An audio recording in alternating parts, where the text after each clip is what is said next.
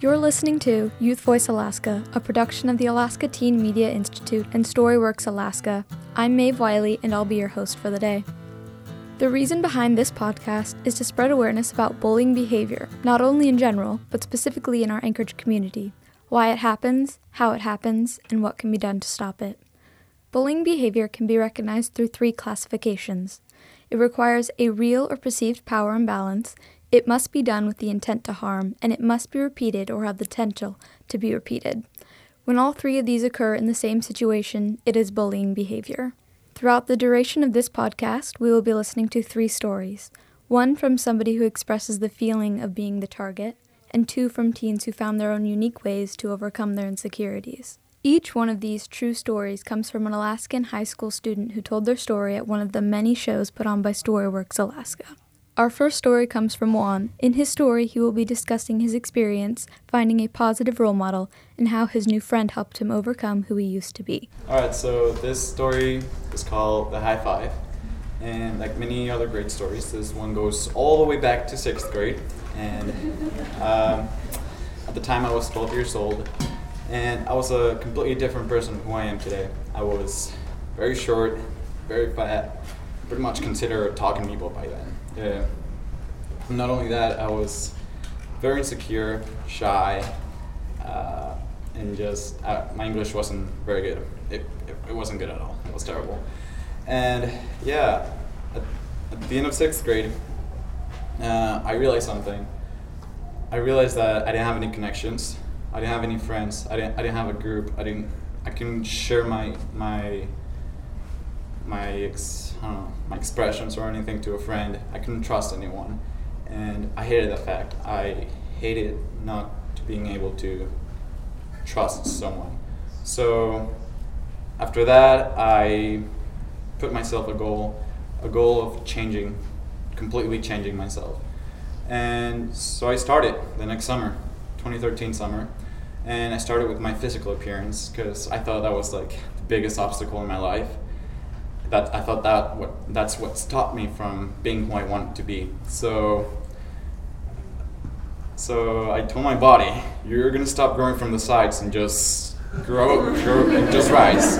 And so we did. I don't know how it happened. I'm still figuring it out. I don't know if it was magic, aliens, probably the most obvious one, puberty, but I still don't know.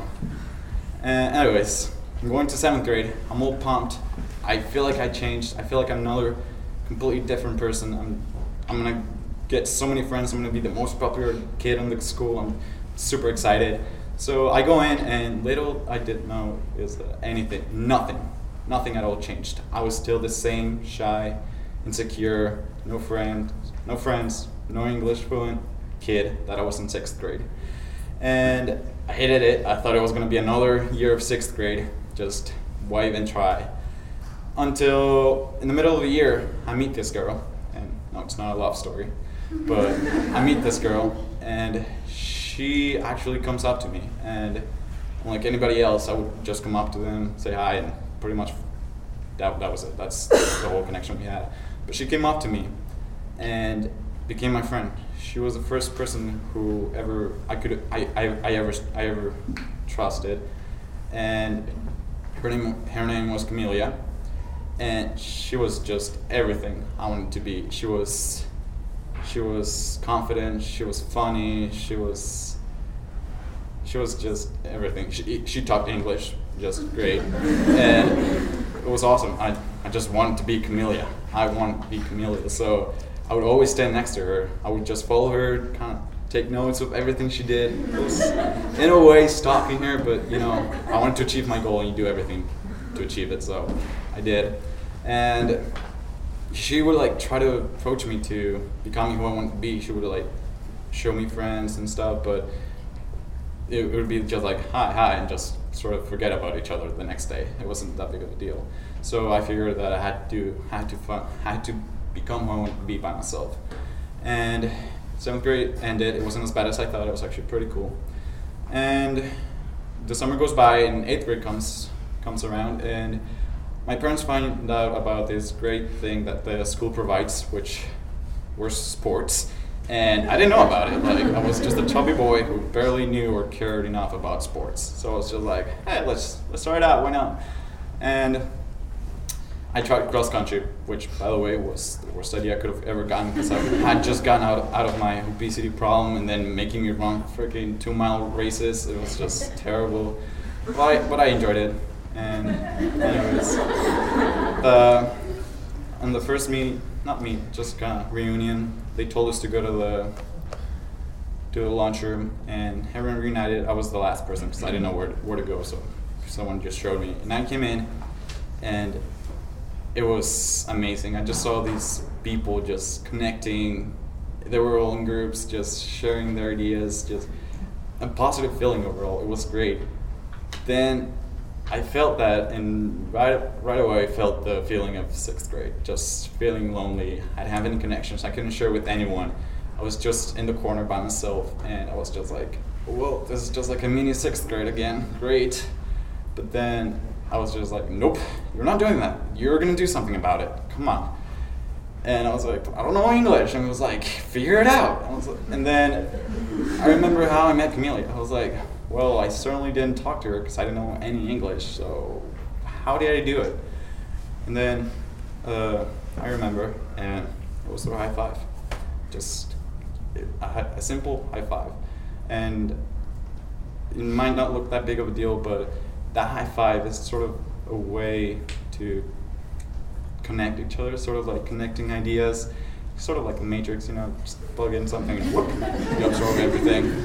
And so I thought, okay, I'm gonna try that high five. I'm just gonna go for it. Let's see if they accept me. And people were either gonna think of me as a little creepy kid who wanted to physically touch you for no reason, or a kid who wanted a chance to join a group or to have a friend to trust. And so it happened. Like, holy smokes, it worked. It actually worked. The high five worked. And so I just kept trying it. I just kept high-fiving people. I kept getting all these connections, all this matrix knowledge. I was like, yeah, woo! And people just started opening the doors to me. It was just like, they were welcoming to a new life. And it was amazing. And once the high five started, that built up everything else. So my confidence started building up. I wasn't shy anymore, and my English improved, because when I gave that high five, it wasn't just, there are two different types of high fives. There's the lazy one when they go like that, and they're either very lazy or they just don't care about you, or they're just tired. And there's the other high five where you just high five them, and you can trust those people. You can be yourself in front of those people. So that's how everything built up. I knew I could trust the people that I saw confident, and that I could be myself with. And that's why I talked English with them, because I didn't care about my accent. I didn't care if I knew almost nothing about it. I just tried it because I could be myself with them, and that's why everything rised. And now and then I still use my high fives, but not as a way for people to approve me as their friend or something like that. It's more of as a thank you to them. As a thank you for accepting me into their lives, for making me part of their lives, for becoming my friends. And some people may see it ridiculous, but that's something that I really appreciate. And honestly, after that, I achieved my goal. I had became who I wanted to be. It took 2 years, but I did it, and that's what matters. I had to become who I wanted to be, Camelia, I guess. And, yeah, and honestly, I couldn't be any prouder of who I am today. Thank you.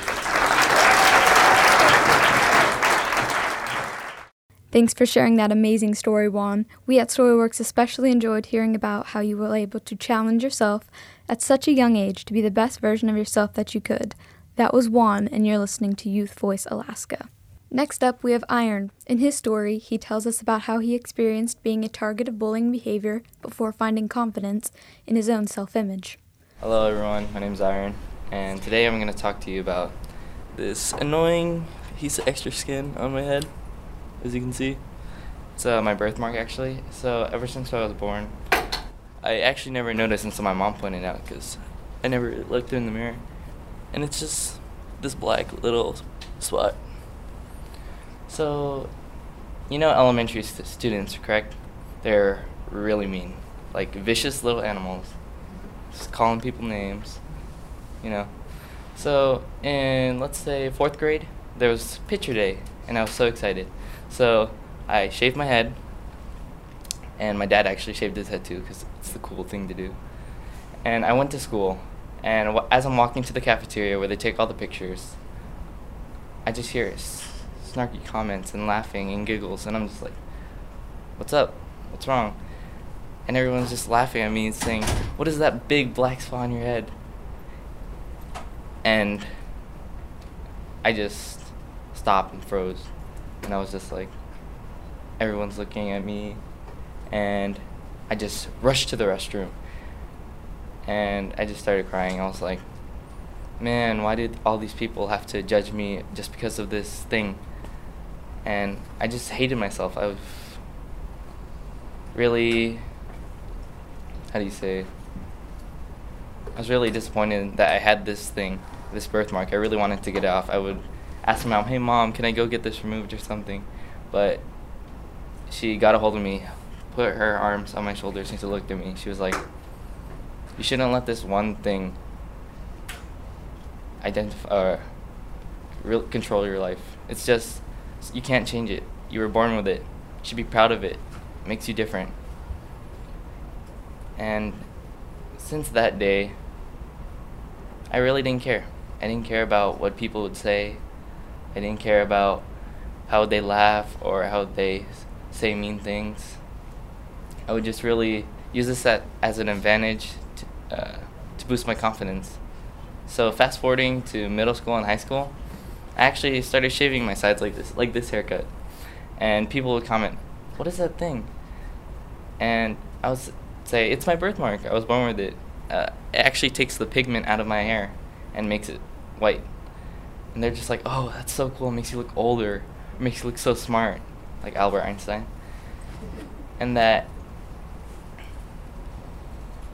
it really turned my life around. And I just think that if there's something different about you guys, all of you guys, I think that you should really be proud of it. It makes you who you are. Thank you.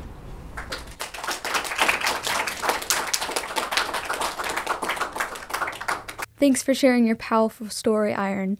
Iron's story was an example of how he and we can turn our own insecurities into our favorite parts of ourselves with the right amount of confidence. Throughout his story, we saw all 3 classifications of bullying behavior in action: the intent to harm, a power imbalance, and the possibility of repetition. If you're just tuning in, that was Iron with his story about undergoing bullying behavior, and you're listening to Youth Voice Alaska. Our final story today comes from Cammie. In her story, Cammie tells the story of how she overcame a serious challenge in her life and how her life has changed for the better since then. So it was an amazing experience to be surrounded by a group of people who had the same experience as I had. We were all blind people. I am blind, or technically visually impaired, which the distinction is like visually impaired is 200 or above with glasses, and blind is 200 or below with glasses, so I'm 200 without my glasses, so I'm like in between-ish.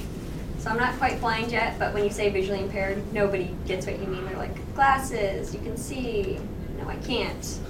So I was diagnosed when I was around 3, because my parents said I was cute when I'd run into walls. They were like, oh, you're a clown, you're running into walls, you're tripping on stuff, how cute. And it was like, oh, you have optic nerve atrophy, your optic nerve is dying, you can't see the walls.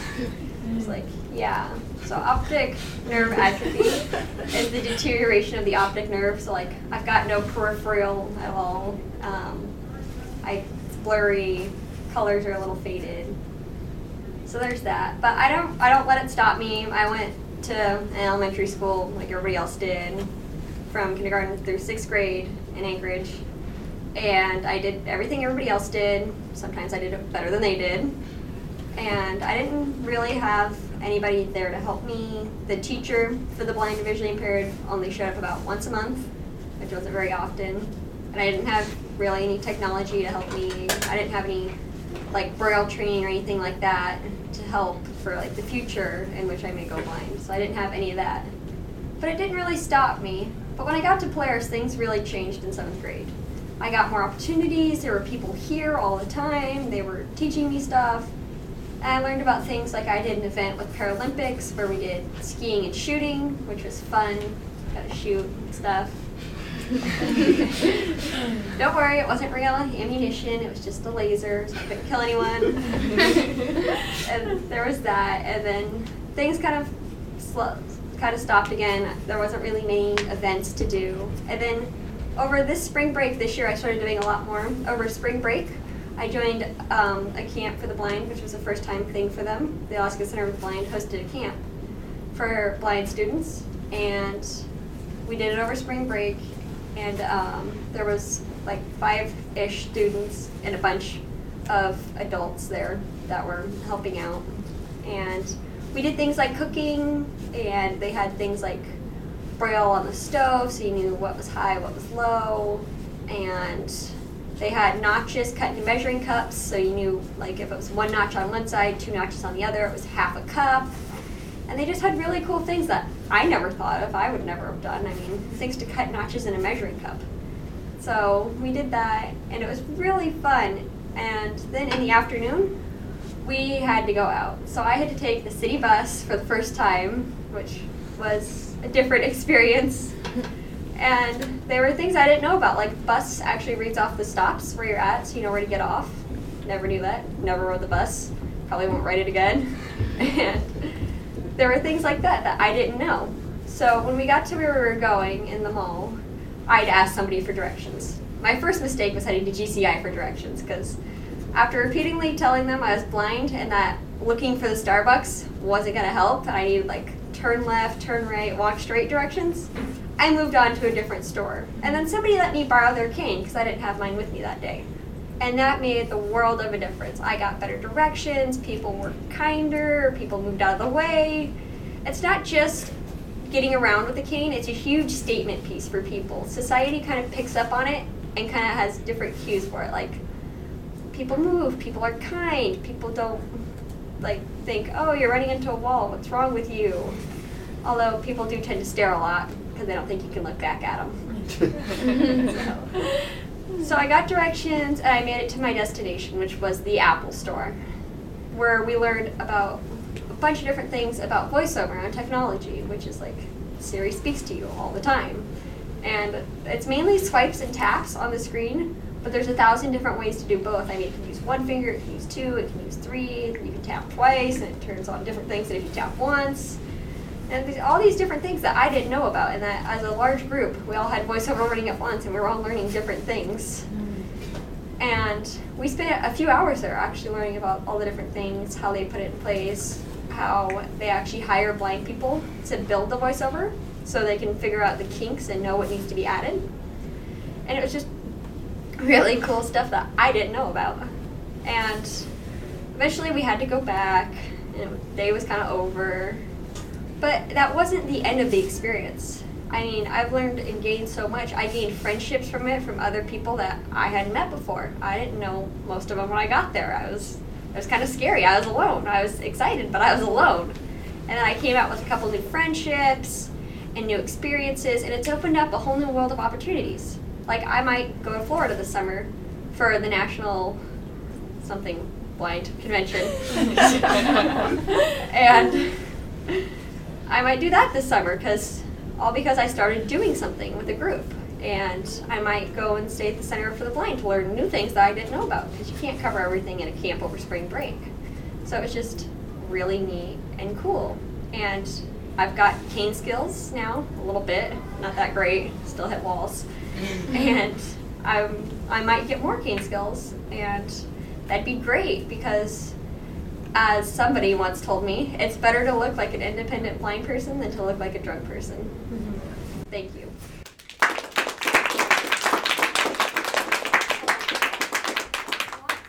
Thanks so much for sharing, Cami. That was an outstanding example of how you can turn a personal challenge into a fantastic addition to who you are. That's all I have for you today. I hope you enjoyed the program. Tune in next time to hear more stories from Alaska youth. I'm Maeve Wiley, and this has been a production of Alaska Teen Media Institute and Storyworks Alaska. Thanks for listening.